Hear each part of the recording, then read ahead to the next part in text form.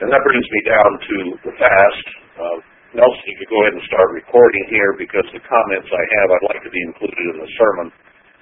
But we do have the fast of the fourth month coming up as per Zechariah 8 on Thursday. And the fast of the fourth month commemorated the breaking down of the walls of Jerusalem.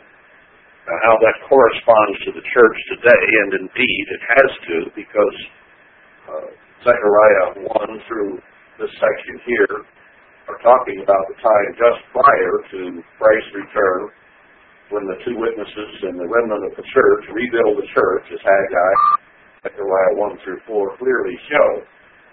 And the problems that occurred in tearing down the walls of Jerusalem and the temple before have also occurred in the church. The walls, the protection of walls for defense and protection.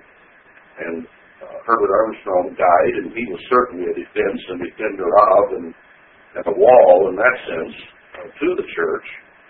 And when he died, others took over and quickly began to destroy and take away any defense that we might have.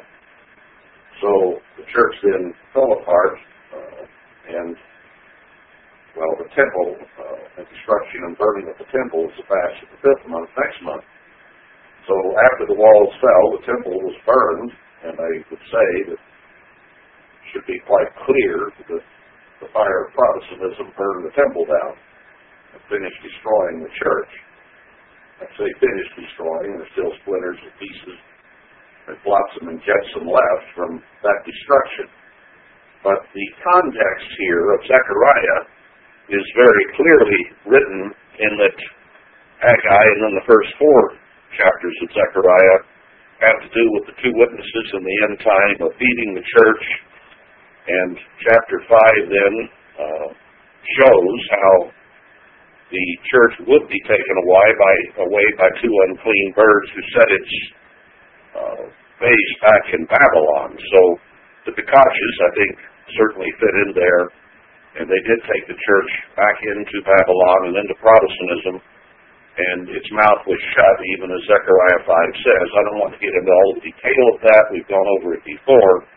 But as a prologue to what I have to say today, and then in chapter 6 of Zechariah, God was disquieted by these forces that are talked about here, and his anger was turned aside and his spirit quietened by the one that went to the north. We won't get into all the symbolism there, but God obviously was upset and then quietened down.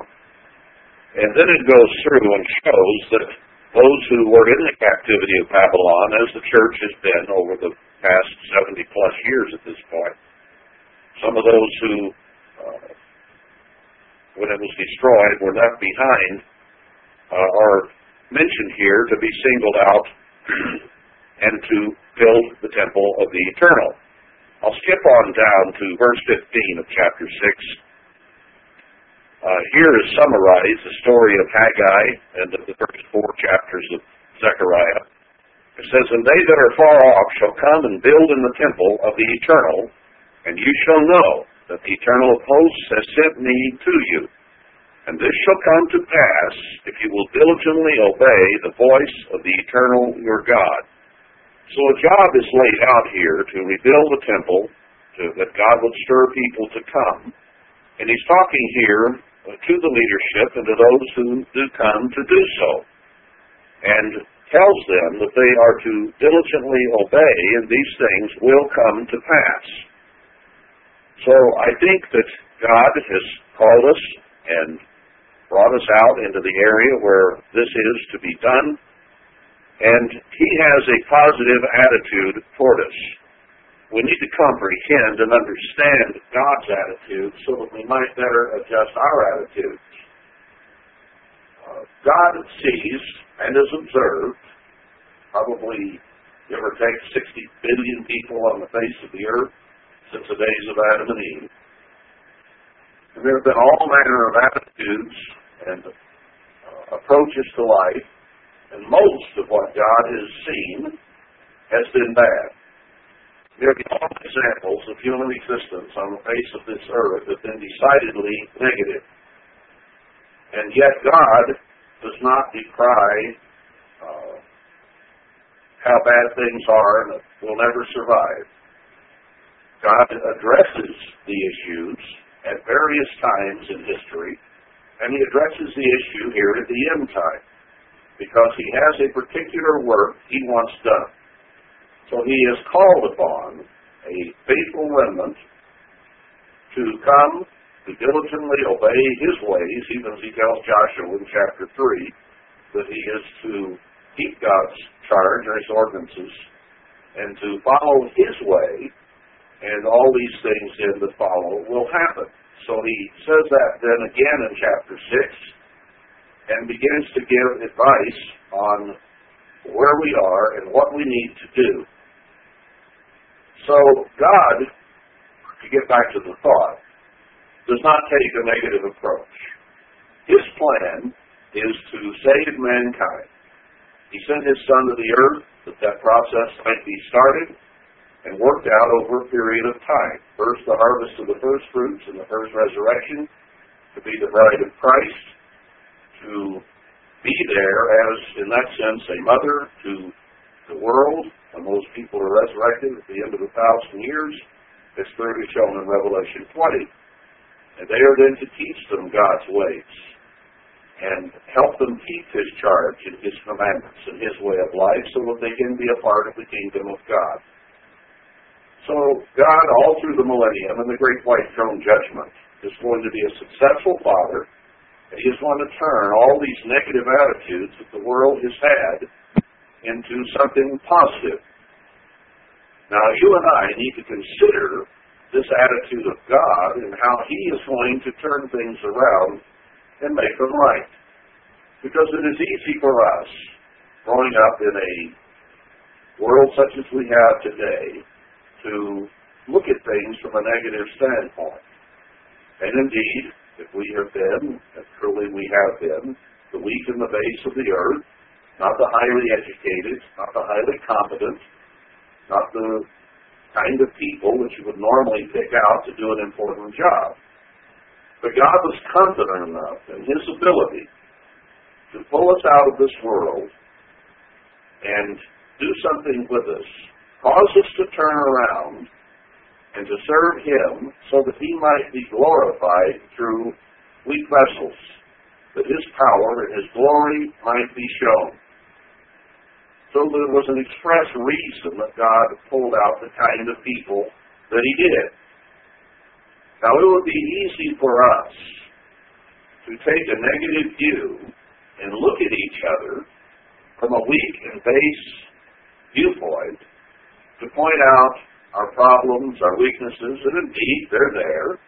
That isn't hard when you take the weak and the base. It just isn't hard to see that problems would persist, that they would develop, that difficulties would arise when you're trying to transform something from nothing into something. Then there will be problems along the way. Now, we can either take God's viewpoint that he is doing something here, and he will make it turn out right and positive. And he would not have called someone like the Joshua of chapter 3, who obviously had problems and was a brand plucked out of the fire, was headed for not a good end.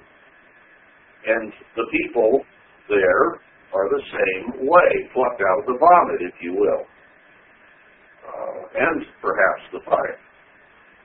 So we aren't much to start with.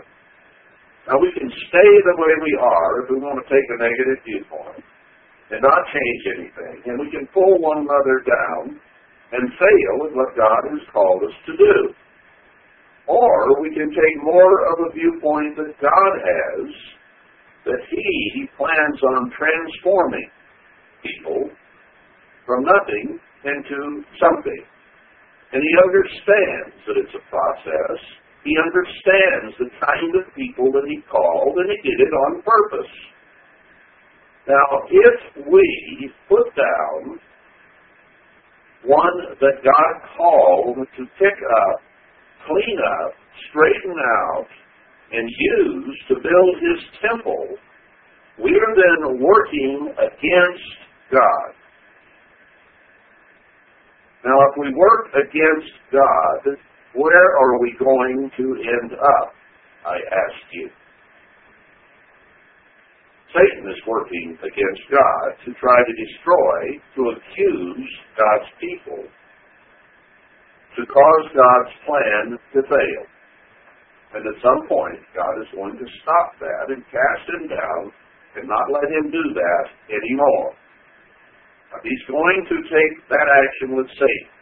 What action will he take with us if we do the same thing? I think it's ironic in a way that God, I think, inspired, caused us to name our little village Anatot, which simply in the Hebrew means answer. And that was the answer we were looking for as a place, and I think I've seen many things since then which indicate that that is the spot that God had in mind all along, and when the time was right, he showed it to us. It was brought to me as a possibility. And from that point, it happened. So God knows exactly what he is doing, and he has a plan worked out. You and I need to be very, very careful that we do not work at cross purposes to him. That we take on his positive attitude. But we see in here that he is taking people out of the swill, out of the vomit, jerking them out of the fire, and setting them aside for a special job that needs to be done. Now, they have to be prepared for that job in attitude and obedience. And he said these things will be, if you will, obey diligently the way of God. Now, we have a danger of thinking things are not going as quickly as we would want. This was brought out in the sermonette. It brings to mind the passage about those who in the end time will say, the Lord delays his coming, for things are not happening as fast as we thought they would, and they begin to beat their fellow servants. They begin to maybe cast blame and say, well, the reason God isn't blessing us yet is your fault, or it's his fault, or it's someone else's fault. It's so easy when things do not go well for us that we begin to blame one another and to put one another down. But we cannot do that, brethren. The only one we can legitimately blame is self. If we want to blame someone else for the troubles of the church and for the troubles of our own little group or congregation, instead of ourselves, we are barking up the wrong tree. Because you can't change someone else. You can only change yourself. And that's why we've gone over so many times how all the people, for the most part, at the end time would claim to be Philadelphians and claim it was somebody else's fault, the Laodiceans. And that was essentially everybody but them. And therefore, nothing in the church overall is being done about Laodiceanism because everyone thinks he, individually, himself, is a Philadelphian. And a Philadelphian doesn't have anything said bad about him, they say in Revelation 3, except that it does say he must overcome. So that means there must be something wrong with him. And one of the things is self-righteousness in saying, I am a Philadelphian, instead of changing what is wrong with that individual. And the same principle can be applied to us in our little congregation. If we want to blame the others, nothing will get fixed. If we blame ourselves, we have a chance to fix it. So, what he does here in Zechariah, after he lays out through Haggai in the first 6 chapters, with an encouragement to diligently obey, he lays out the plan for what he intends to have done. And then he changes the subject to the problems that occurred during the 70 years of the original captivity and how people did not truly obey God. They went from sinners in Jerusalem to being sinners in Babylon and didn't really change. So he addresses that here in chapters 7 and 8. these men went to pray before the Eternal, verse 3, and to speak unto the priests which were in the house of the Eternal of hosts, and to the prophet, saying, should I weep in the 5th month, separating myself as I have done these so many years? The question being that in the time that they were in the 70 years captivity originally, they did fast over the destruction of Israel, of Jerusalem and of the temple. And he says, should I continue doing this? Now this is in an end-time context. Let's grasp that, because some people have trouble seeing it, I guess. But Haggai and Zechariah are very much end-time prophecies, culminating in the return of Christ in chapter 14. So these are the very end-time things, speaking of the era or the time of the two witnesses, and laying out their story and that of the remnant with them, and then addressing the problems that are there.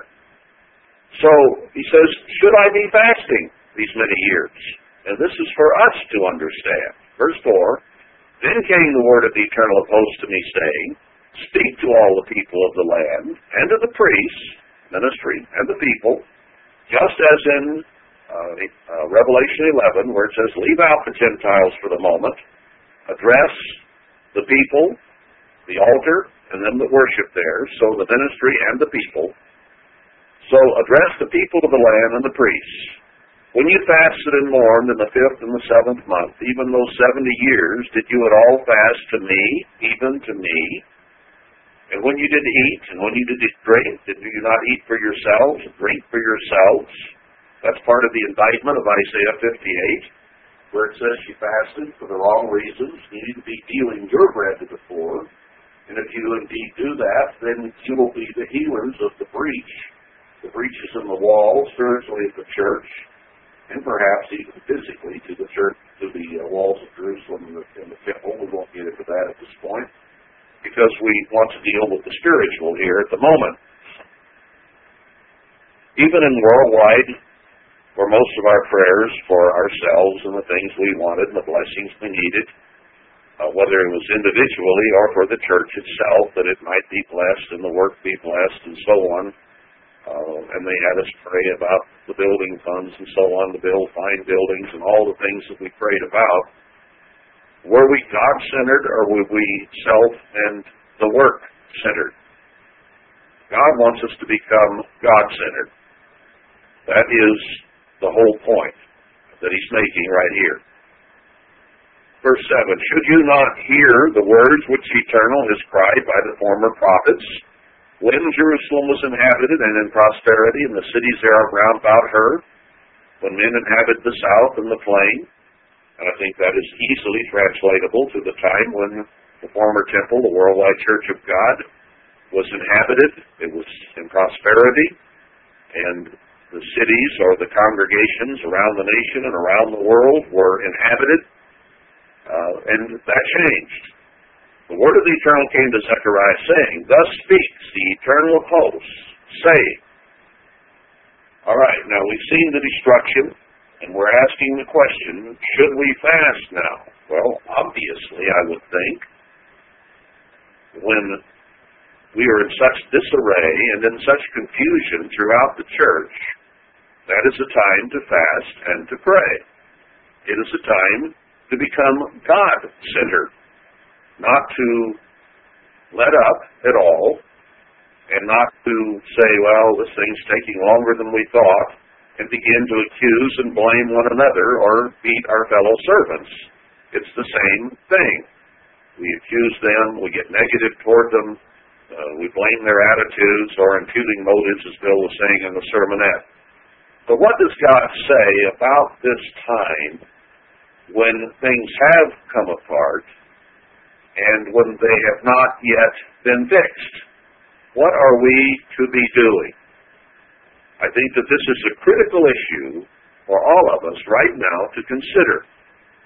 We say, well, we're not lined out, nothing's going on at the moment, at least nothing substantial, let's say, and we're facing the same problem that you have as a shepherd or a herder of cattle. When the animals are in a corral, They're not lined out, headed somewhere. They tend to mill about. They tend to get frustrated.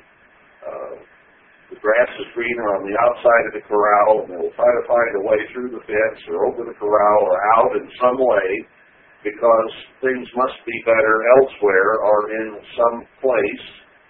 So they begin as sheep to listen here, listen there, do something else, break through the traces, try to figure out something on their own because we're not lined out, headed somewhere at the moment in a way that removes their frustrations.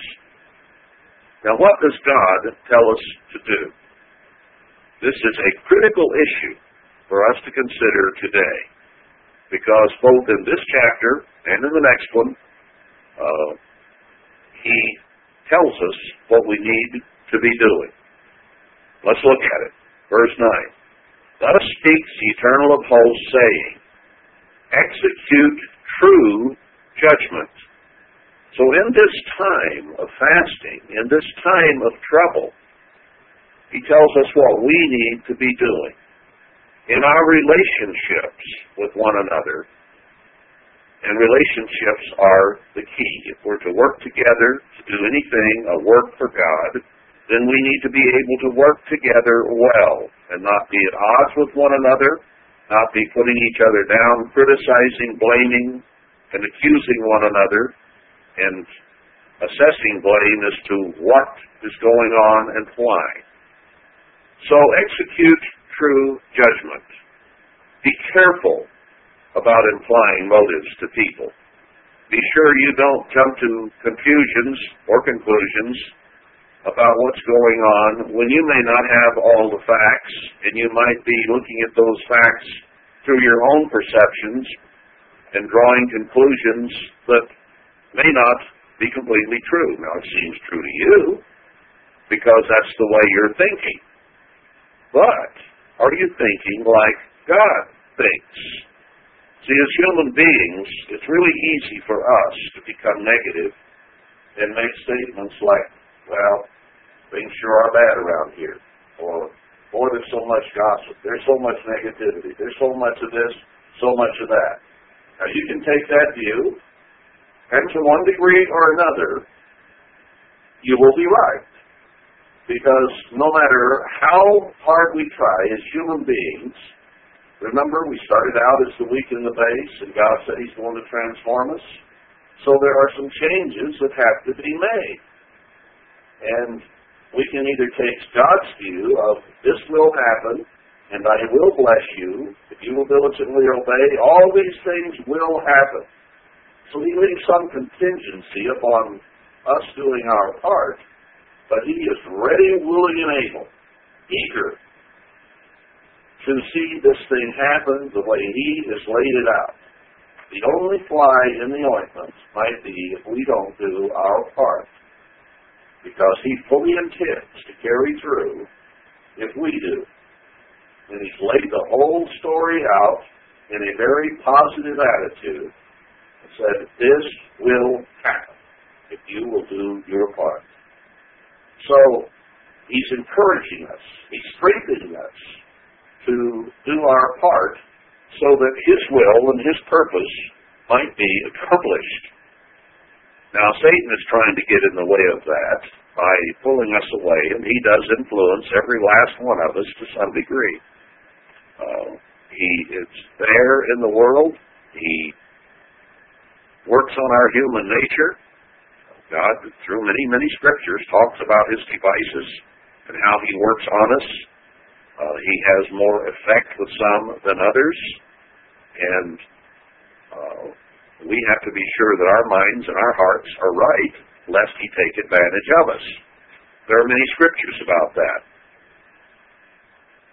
Let us work toward having a positive attitude, because that's what God has about us as a whole, and therefore should be the attitude that we have one toward another. You know, events happen, and events essentially are neutral. Let's understand this. A water line breaks. A car has mechanical difficulties, it quits for whatever reason. Now, That's just a thing that happens in the course of life. It may or may not be anybody's fault. If you've been riding the brakes on your car, then the brakes failing could be partly your fault. But if you're doing things right, mechanical things do wear out. They do eventually have problems. Even if they're maintained properly, they do wear out and problems occur. Now, we can, however, have a myriad explanations and attitudes toward why that happened and whose fault it was.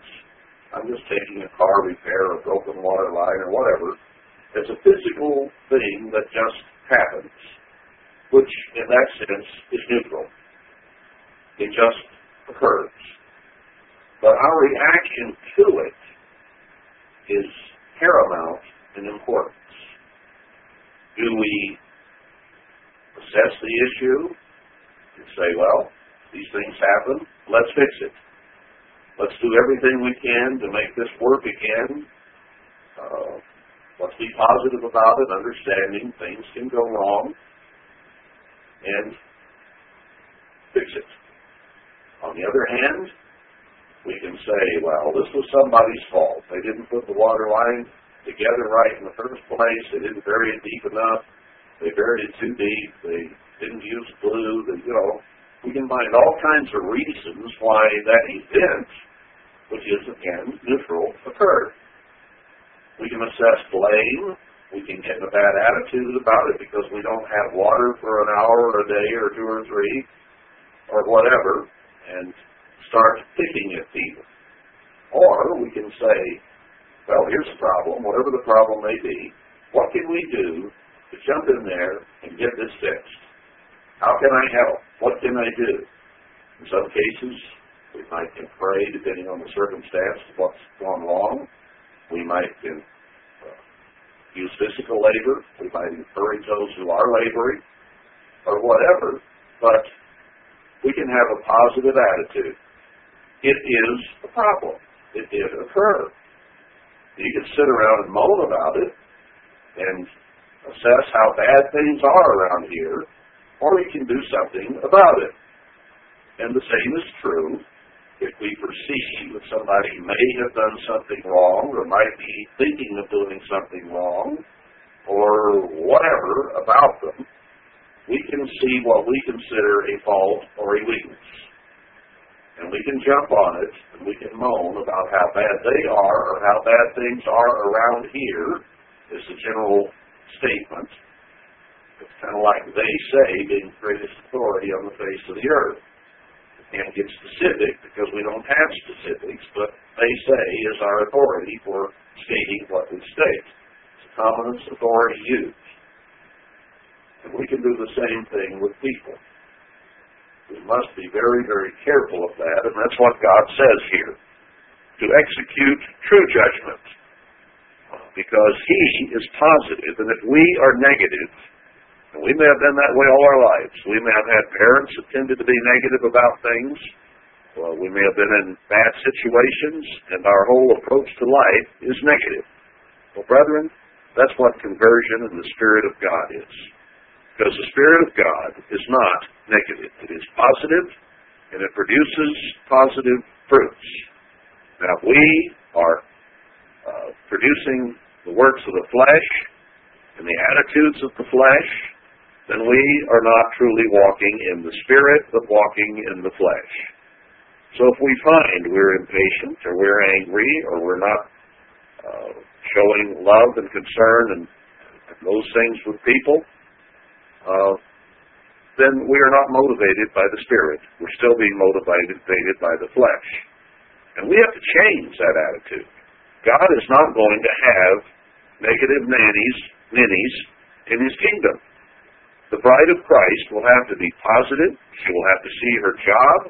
She will have to qualify herself for the job.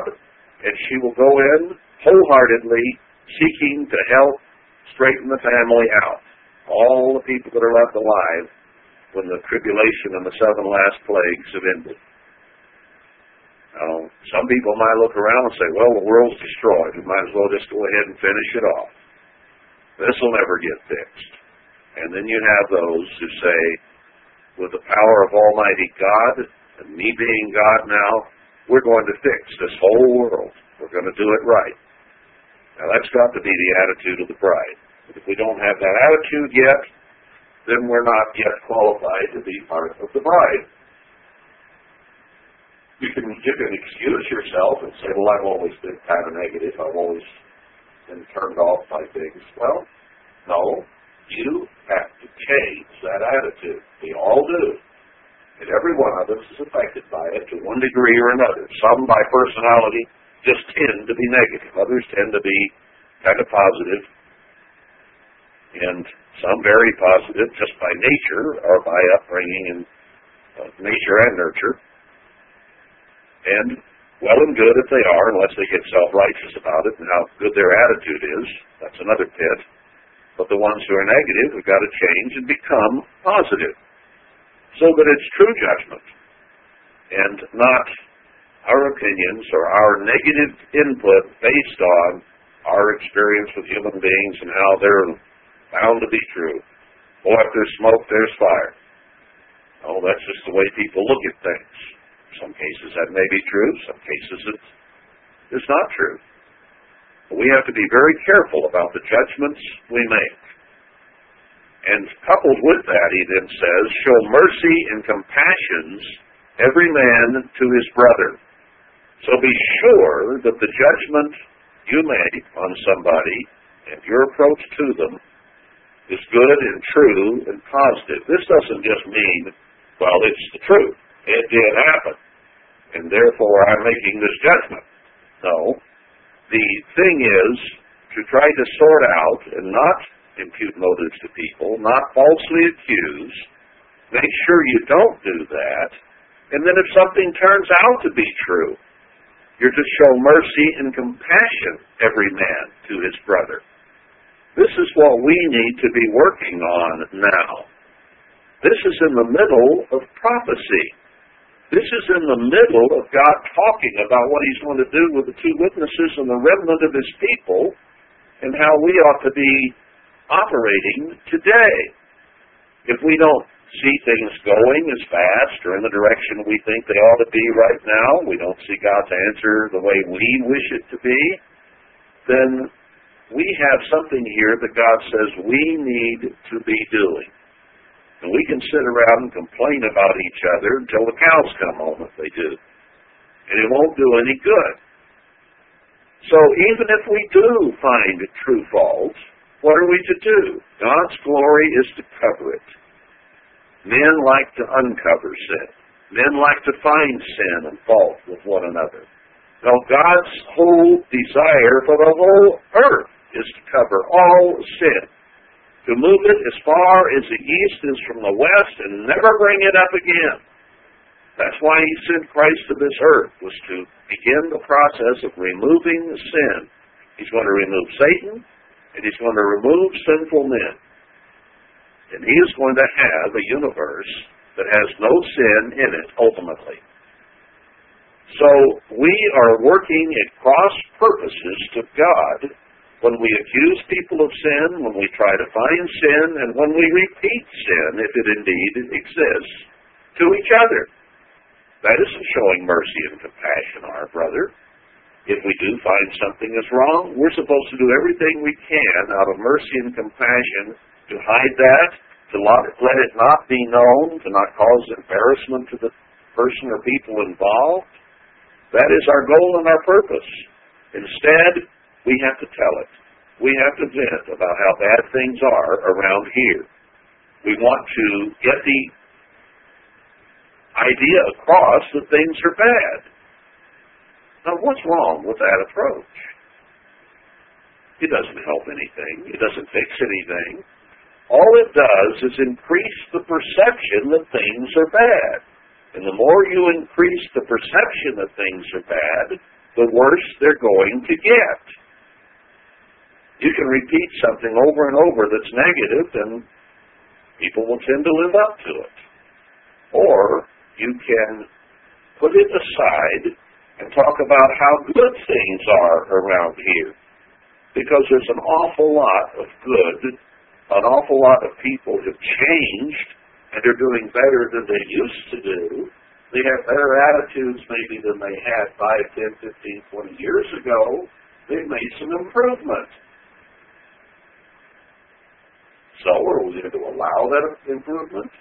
Are we going to have a positive attitude toward them and say, hey, so-and-so's did pretty good. They did something pretty good. They had a really good attitude the other day. And build them up and help them and increase the perception of positivity so that things indeed do get better around here. It is a matter of perception. Let's say things are the way they are around here, okay? They are what they are. It is what it is. It is not all good. It is not all bad. It is what it is. But our perception of it and the perception we spread to others is either going to cause it and help it to get better, or it will cause it and help it to get worse. When you spread negative things, it puts people in a negative mode and attitude and makes them feel worse, and then they repeat how bad they feel to others. So any time we have negativity or venting or however you want to justify it, it makes things worse. So the perception of how things are indeed gets worse and things get worse. But if we look for the positive and we minimize and try to hide or get rid of, I don't mean sweep it under the rug, I mean conceal it, show mercy and compassion. There is a difference. It's not like we're trying to hide our problems. No, we're trying to overcome our problems. But the more we point out each other's problems, the harder they are to overcome. The more embarrassed and ashamed people get. So, why keep pointing them out? Why not forget them, as God does, and move on and be positive? This is something we have to do. Now, God knew. He knew with no doubt in his mind that things would be the way that they are in the church. And he spewed it out of his mouth on purpose with the intent that we might repent, that we might turn to him with our whole heart, and turn to each other with our whole hearts, because, as I've said many times, and the Scripture reiterates many times, God will judge us eternally based on how we treat one another and how we judge one another. And mercy and compassion will be shown to us in the exact measure that we show mercy and compassion to each other. So God knew he was taking a bunch of misfits. He knew he was taking the weak in the face. He knew we weren't perfect. Oh, well, we discover these things ourselves. But these people aren't perfect, and that one certainly is weak in base and has problems. Boy, what a revelation. No, it's not a revelation at all. I speak in sarcasm. God knew it, and we ought to know it. And if you look at yourself, you don't see any shining example of perfection either, do you?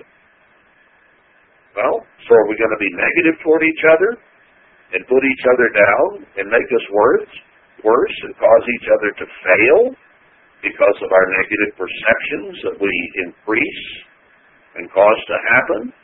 Or are we willing to overlook those things, show mercy and compassion, and find ways to build one another up and find good in us? What would be wrong with going around saying, boy, things are good around here. Things are great around here. You know what? They are. It's a whole lot better than it is in the ghetto. It's a whole lot better than it is in Hong Kong. It's a whole lot better than it is anywhere you want to name on the face of this earth, except where a few people might be following God's ways. Things are a whole lot better than they are out of the world as a whole.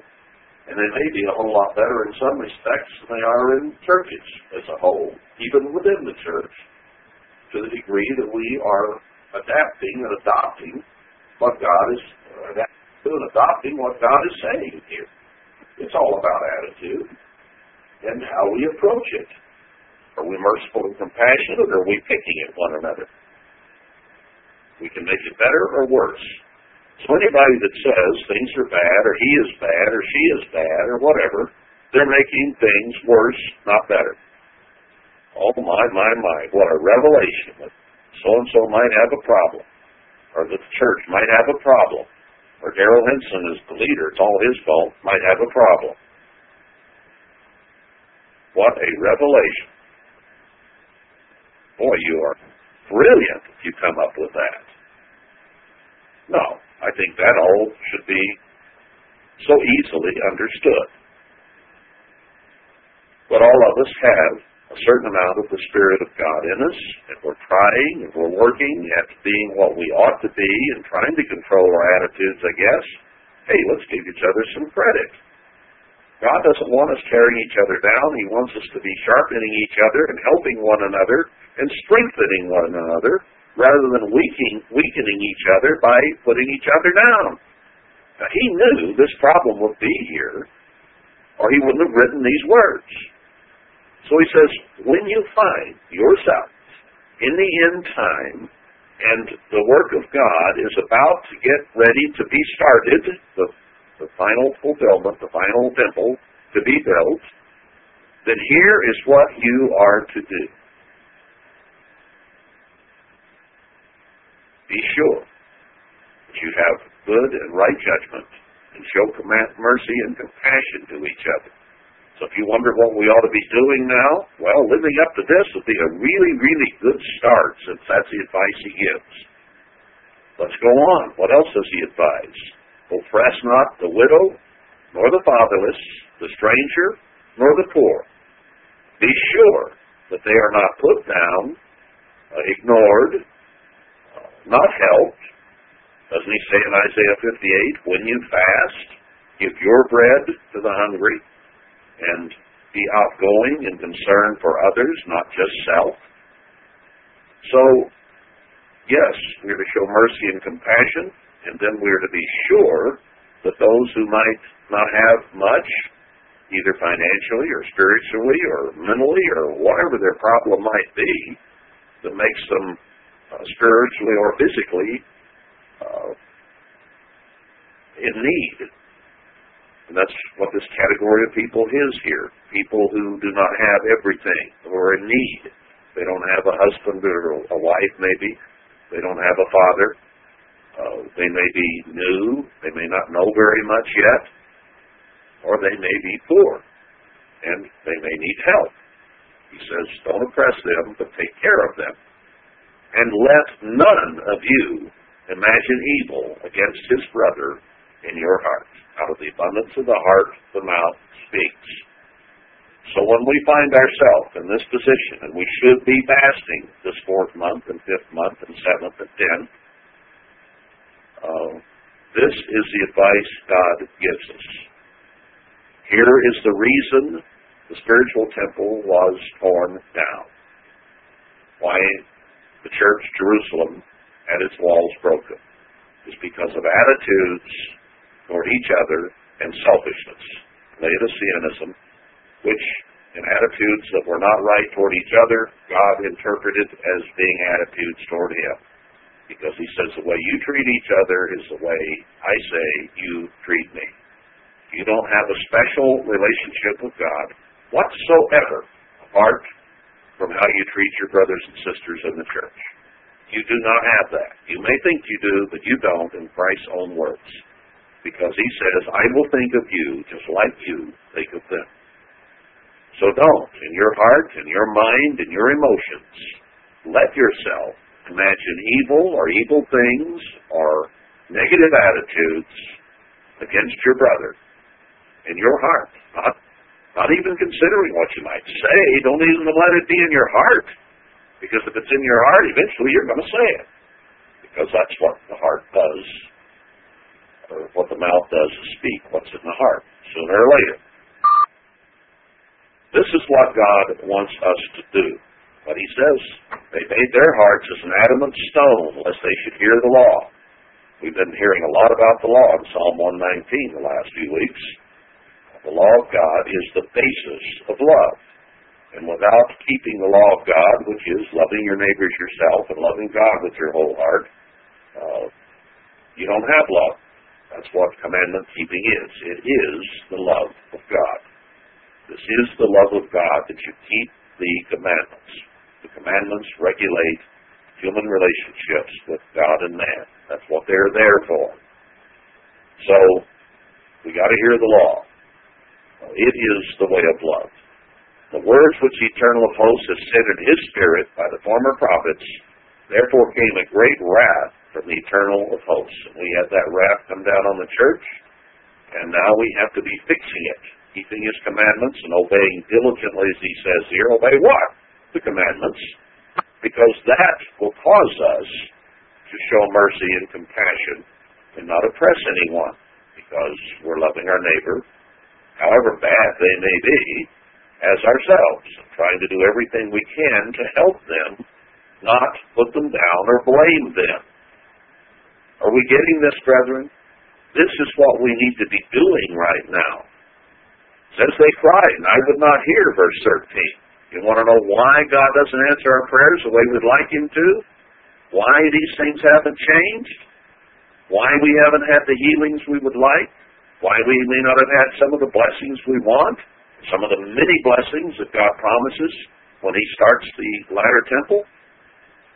Because we're not doing verses 9 and 10. And we tend to do verse 11 and 12. That's why. We need to do our part. So he says, I scattered them with a whirlwind in verse 14. And he was jealous in chapter 8 of Zion with a great jealousy, and was jealous for her with great fury. So God did not want to see his people put down and accused. He did not want to see them destroyed. But he caused it to be done because of our attitudes. Thus says the Eternal, I am returned to Zion, and will dwell in the midst of Jerusalem. And Jerusalem shall be called a city of truth, and the mountain of the Lord of hosts, the holy mountain. Thus says the Eternal of hosts, there shall yet, it will happen, old men and old women dwell in the streets of Jerusalem, the church, and maybe physical Jerusalem. And every man with his staff in his hand for very age. Thus says the Eternal of hosts, if it be marvelous in the eyes of the remnant of this people, in these days, should it also be marvelous in my eyes, says the Eternal? So that's verse 6. He says we need to have this in our mind as to what will happen, and it be marvelous in his eyes. And he says he'll save his people and gather them, verse 7. That's what he says in Haggai. And I will be their God in truth and in righteousness. So he tells us then in verse 9, thus the Eternal, says the Eternal of hosts, let your hands be strong, you that hear, in these days. Which days? These days that this context is speaking of. We're to have strong hands to do what God wants done. These words that were written by the mouth of the prophets. These prophecies we read in Haggai and Zechariah, specifically here, which were in the day that the foundation of the house of the Eternal of hosts was laid, that the temple might be built.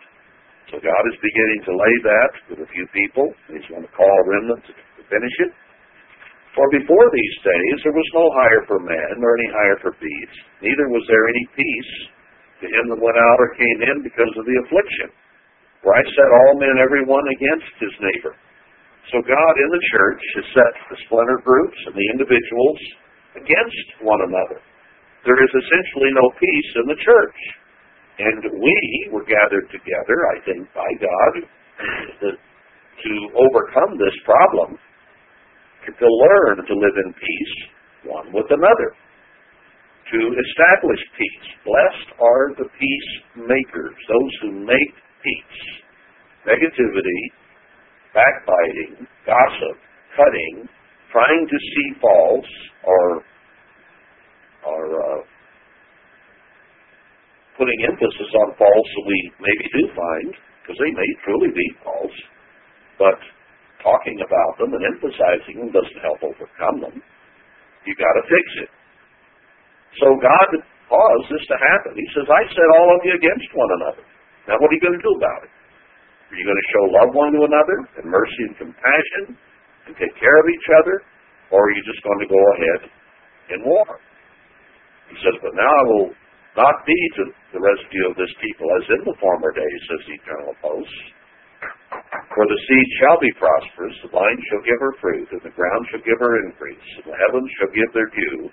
And I will cause the remnant of this people to possess all these things. So he's going to turn it around. It shall come to pass that as you were a curse among the heathen, O house of Judah and house of Israel and church, so will I save you. You shall be a blessing. Fear not, but let your hands be strong. So we are not to become weak. We are not to become undecided. We are not to give up. We're to be persistent, as we heard in the sermonette, and to move forward. But it's all about relationships. How we treat one another will affect and define our relationship with God. That's why he tells us to diligently do these things. I'm going to skip on down here to verse 16. He gives us again direction when we're in this mess that we're in, what to do, just like he did in chapter 9, verses 7, 9, and 10. Here down in verse 16 of chapter 8, he does the same things. These are the things that you shall do when you find yourself in the position we're in today. Speak to every man the truth to his neighbor. Now, we can justify speaking evil by saying, well, this is true. This isn't wrong. Well, it may be true, but should it be repeated? Should it be shouted from the rooftops? Or shall we show mercy and compassion one to another? It means don't lie to your neighbor. Don't provide false witness. In other words, love your neighbor and speak truth. Execute the judgment of truth and peace in your gates. We have gates on our property. We are to have truth, live by truth, and judge truthfully, and we are to live in peace. Now God, he says, set every man against his neighbor up in verse 10. And now he wants us to fix that. We have a responsibility. We have an obligation. We have instruction here. And in fact, we have a command that we are to create peace out of the turmoil that God set in the church by causing division and people to be against one another. He tells us to fix it. How do we fix it?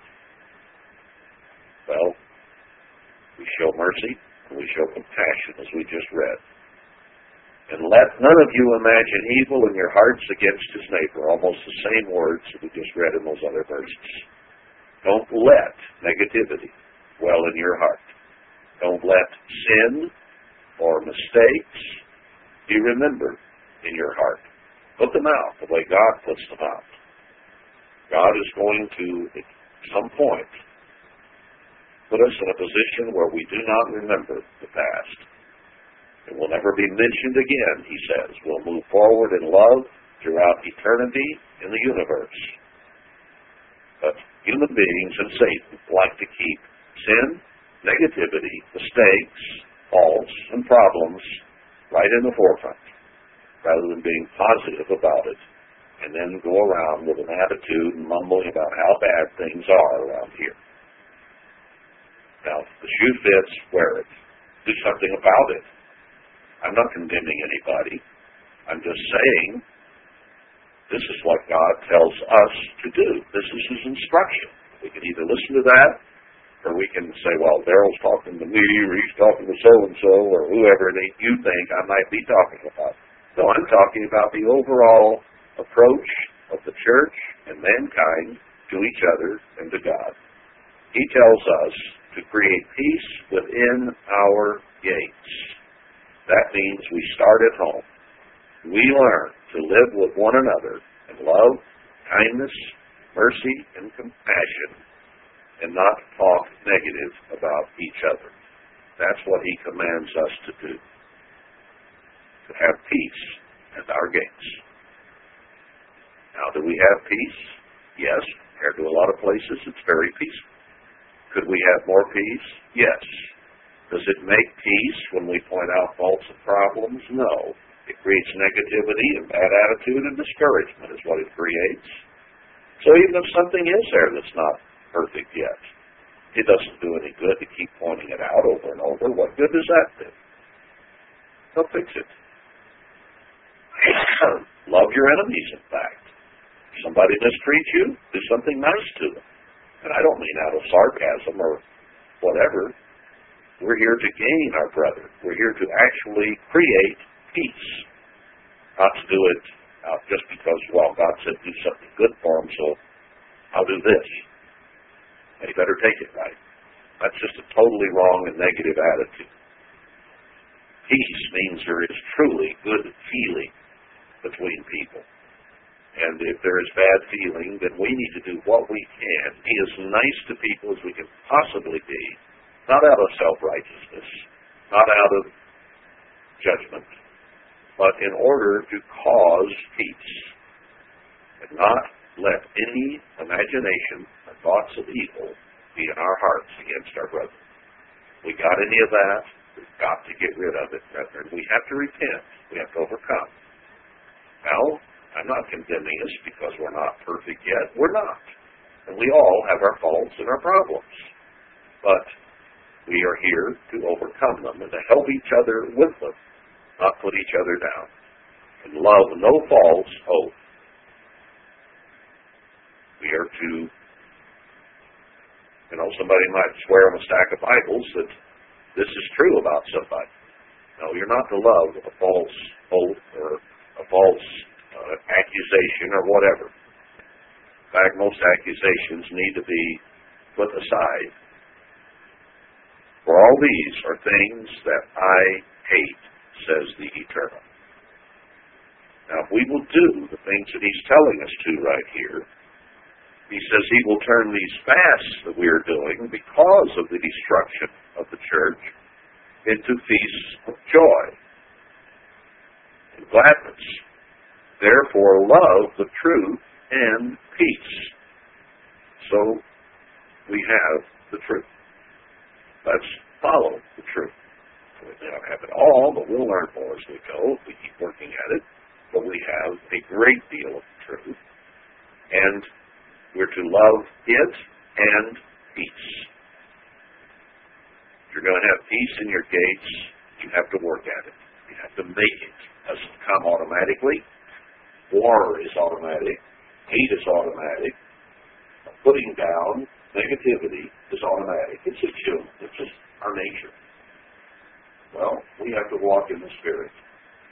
And instead of loving to make war, loving to put people down, being curious, wanting to hear the latest dirt on whoever or whatever it might be, we have to create peace by hiding or covering, not hiding, but covering sin and not letting it be known, protecting people. Instead of telling the latest, we shut people up. As I said last week, we cannot be enabled. If somebody wants to talk negative, shut them up. Don't let them do it. Either walk away, change the subject, or tell them, we're not talking about that. Let's find something positive to talk about. Now, you may not be an aggressive type, and that might be hard for you to do. But God tells us to do it. We are not to be an ear for somebody who is in a bad or negative attitude. Because we then become just as responsible as they are because we're enabling it, we're letting it happen, we're not stopping it. We are not creating peace by the way we react, but we are allowing warfare to spread. That's what God tells us to be doing, and that's what these fasts are about. They're about the church being in a spiritual mess. And God tells us in these two chapters what we need to do about it. So Well, we don't have anything to do. We're not building this, we're not building that, we're not doing something else, or whatever you think we ought to be doing. And some of you may just be criticizing what is being done by this leadership. That can happen too. Well, we can sit around and bitch and complain and moan if we want to. But I'll tell you what, we won't be part of the bride of Christ unless we change that attitude somewhere along the line to become positive and helping make peace rather than helping destroy the peace. Well, God gives us things here. The wall of Jerusalem, the church, is torn down. The temple has been burned. And this fast coming up on Thursday is about the walls of the temple being torn down and the fact that they're not there to protect the church. And we need God's protection. We need the walls to be built back and to be healthy healers of the breach, as Isaiah 58 clearly shows us. That's what the fasting is to do, is to fix the problems, not moan about them and enumerate them and dwell on them and talk about how bad things are, but to do our part to fix it and to have a positive attitude. I am tired of negativity. I'm tired of my own negativity. I try to stop myself, and if I hear people being negative, I'm going to try to do what I can to help turn that around and not listen to it. Just don't need to hear it. You don't need to hear it either, because all it does is pull us all down, and we're not here to be pulled down. We're here to be picked up. Now, I was wanting to get into Psalm 120 and 21 today, but I've stayed on this so long, I guess I don't have time really to go there. But we'll find that the same things we're talking about here, the trouble and the peace that is to come, is enumerated there in those next chapters of the Psalms. So I'm going to include this sermon in the Psalms because when we pick them up again next time, we'll see that the emphasis right there fits perfectly with what we've been talking about today. So, brethren, let's approach this fast positively. None of us love to fast. We don't like to fast. It's hard on our bodies. It's not something that's any fun. But the way the church is today is not any fun either. And if we will do the things that God tells us to do, He says, these things shall you do. If we do these things, we need to come back and review these scriptures here in Zechariah 7 and 8 pretty regularly, to be sure we're doing what God says to be doing during this period of time. And these fasts are there to remind us of that. And rather than just saying, well, this is a fast about the walls being torn down, I wanted to review, we've been through this before, but I wanted to review the context of why they've been torn down, of why the church is in the mess that it's in, and what God expects us to be doing about it. Now, you can't fix another part of the church. We can fix what is within our gates. So let's fast with the idea in mind. Walls have been knocked down, and we're defenseless before Satan and Babylon around us without God's Spirit. We need to call on Him to help us, to strengthen us, to heal us, to fix us, to fulfill these promises that He has made. But we need to be sure that in doing so, and asking Him to do those things, that we have set ourselves and committed to do our part, which we have spent the majority of this sermon on. That's what God expects us to do, to make peace within our gates. We have a responsibility, and that's the only place we can fix is our own gates. You are the gate of your own personal mind, and us as a group within our gates. Those gates may include people that are not within the physical gates yet as part of the congregation. But we have the physical thing of our very own development that we need to be sure is a peaceful, a good, and a right place that puts forth an example to anyone who might see. And we are transforming ourselves to have a positive attitude that God needs to set a positive example and light to the world. And if He called us here to do this, then He thinks we can get it done. And He expects us to follow through. So if we have our little snips and we have our little attitudes, or big ones, we need to begin to truly seek God and do something about it and fix our personal relationships with our brothers and sisters in the church. Because that is the key to God showing mercy and compassion upon us. It's how we treat one another. This is the love of God, that we treat each other as we would be treated, that we keep the commandments, which are an expression or to define the love of God. So, peace can only come when there is a positive, right attitude of one brother to another. If you have grudges and attitudes and remembrances and all those things that you harbor in your heart and mind, God says here, they have to go. You can have no evil imagination or thought of your brother and sister in the church. Give them the same thing God gives you. New start every day. A new start includes forgetting what happened yesterday and 6 months ago and moving forward. We can do that. God promises us that these fasts will turn to peace, cheerfulness, and joy. So let's close in on that note today.